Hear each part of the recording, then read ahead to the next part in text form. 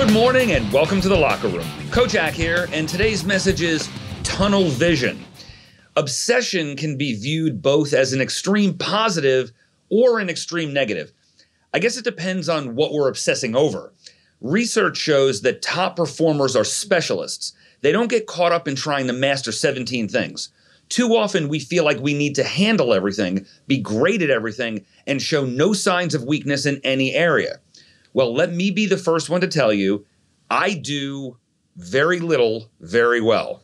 But the things I do, well, I do those at a very high level. That's because I don't let myself get distracted.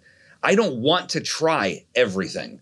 Morton Hansen, the author of Great at Work, The Hidden Habits of Top Performers, said, quote, "To work smart means to maximize the value of your work by selecting a few activities and applying intense, targeted effort," unquote.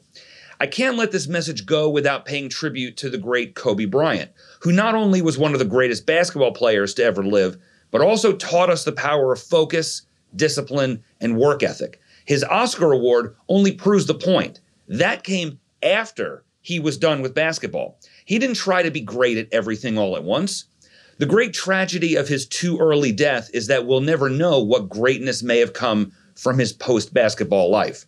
But going back to basketball, Kobe was clear about working with intense, targeted effort. He didn't have time for laziness or distractedness.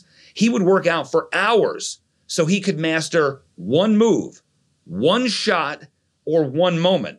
And the result was something the world will never forget. So today, really focus on the one thing you want to be great at and obsess over just that. When we do that, we elevate our games and live our very best life. Thanks for joining me in the locker room today, guys. We'll see you next time. Make it an amazing day.